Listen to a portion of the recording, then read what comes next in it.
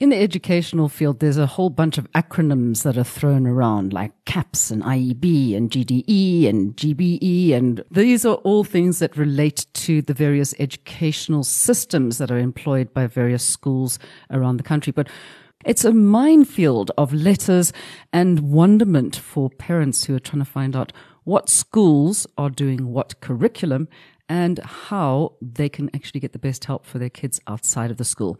So the question is, if my child, for instance, is at a private school doing IEB, would these educational centers be able to cope with helping them in the future? Absolutely. We are able to help all types of student because the educational center is a skills-based system. There's very, very important correction I need to make here for you. Is the IEB still follows the CAPS curriculum. The CAPS curriculum is what is legislated by South Africa for all South African schools to follow, be it a government school or a private school.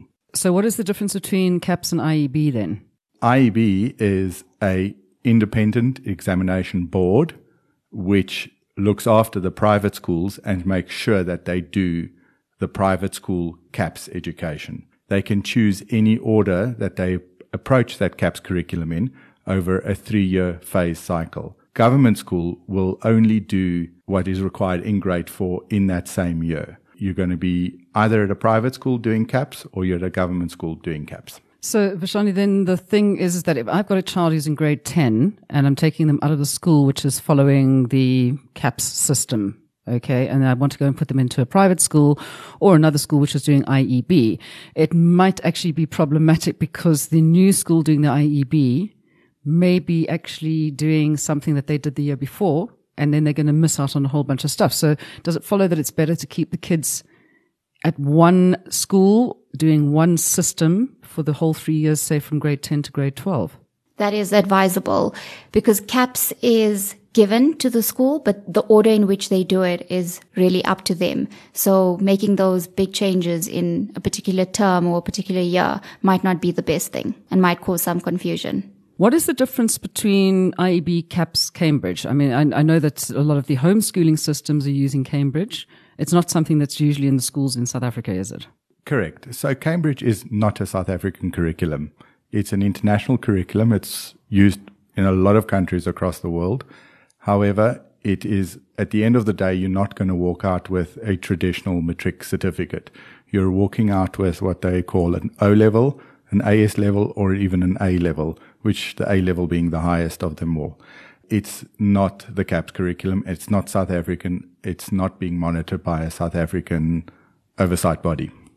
So if somebody turns around and says to you, well, which system do you use and why is it better than the others? I mean, what would the answer be to that?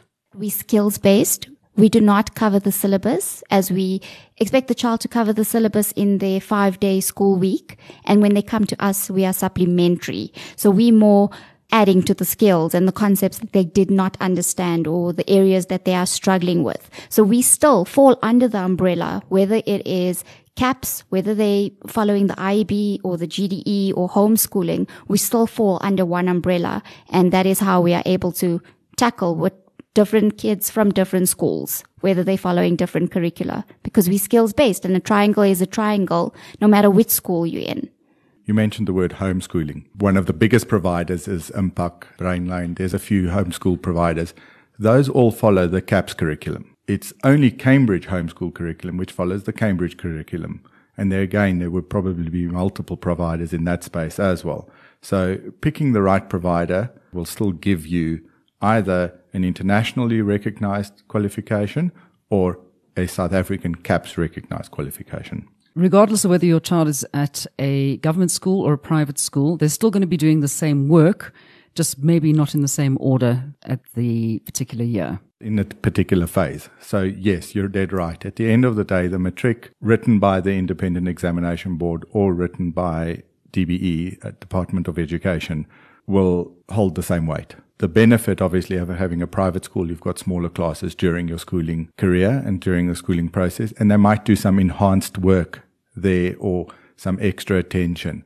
But at the end of the day, the value of that certificate is identical.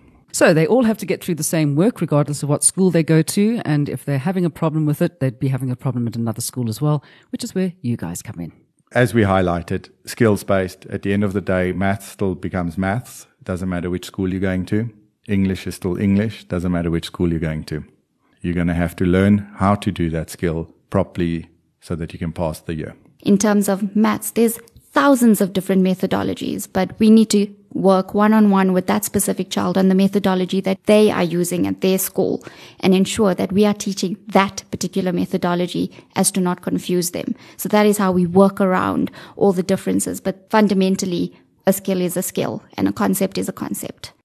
So now I believe that within the IEB, there are different teaching methodologies as well, especially when it comes to maths. Can you expound upon that a little bit? One of the things that some of the private school groups have done is they've applied different teaching methodologies which have been either well researched over the years or recently developed for new age teaching. One of the more popular ones is the Brombacher methodology, which the Kira group of schools is using, and Singapore Maths is another one that's being used. The maths is still the same. It's the teaching methodology is how the child approaches the problem-solving technique or the long division technique or the short division technique. It's still maths. This is an interesting thing because my children would come to me and say, no, but Mom, you're doing it wrong when it comes to long division. And I'm like, well, it always worked perfectly for me when I was younger. Why do these things change so much? Surely if something works, they shouldn't change it. There are different learning styles for every student. A typical boy will enjoy what we refer to as the soldier method, where they put the numbers on top of each other and then they add up the place values. Where girls, and I'm generalizing here, will enjoy the expanded notation methodology. You just particularly want to use one, but your child might not. So we've got to make sure we know both of them.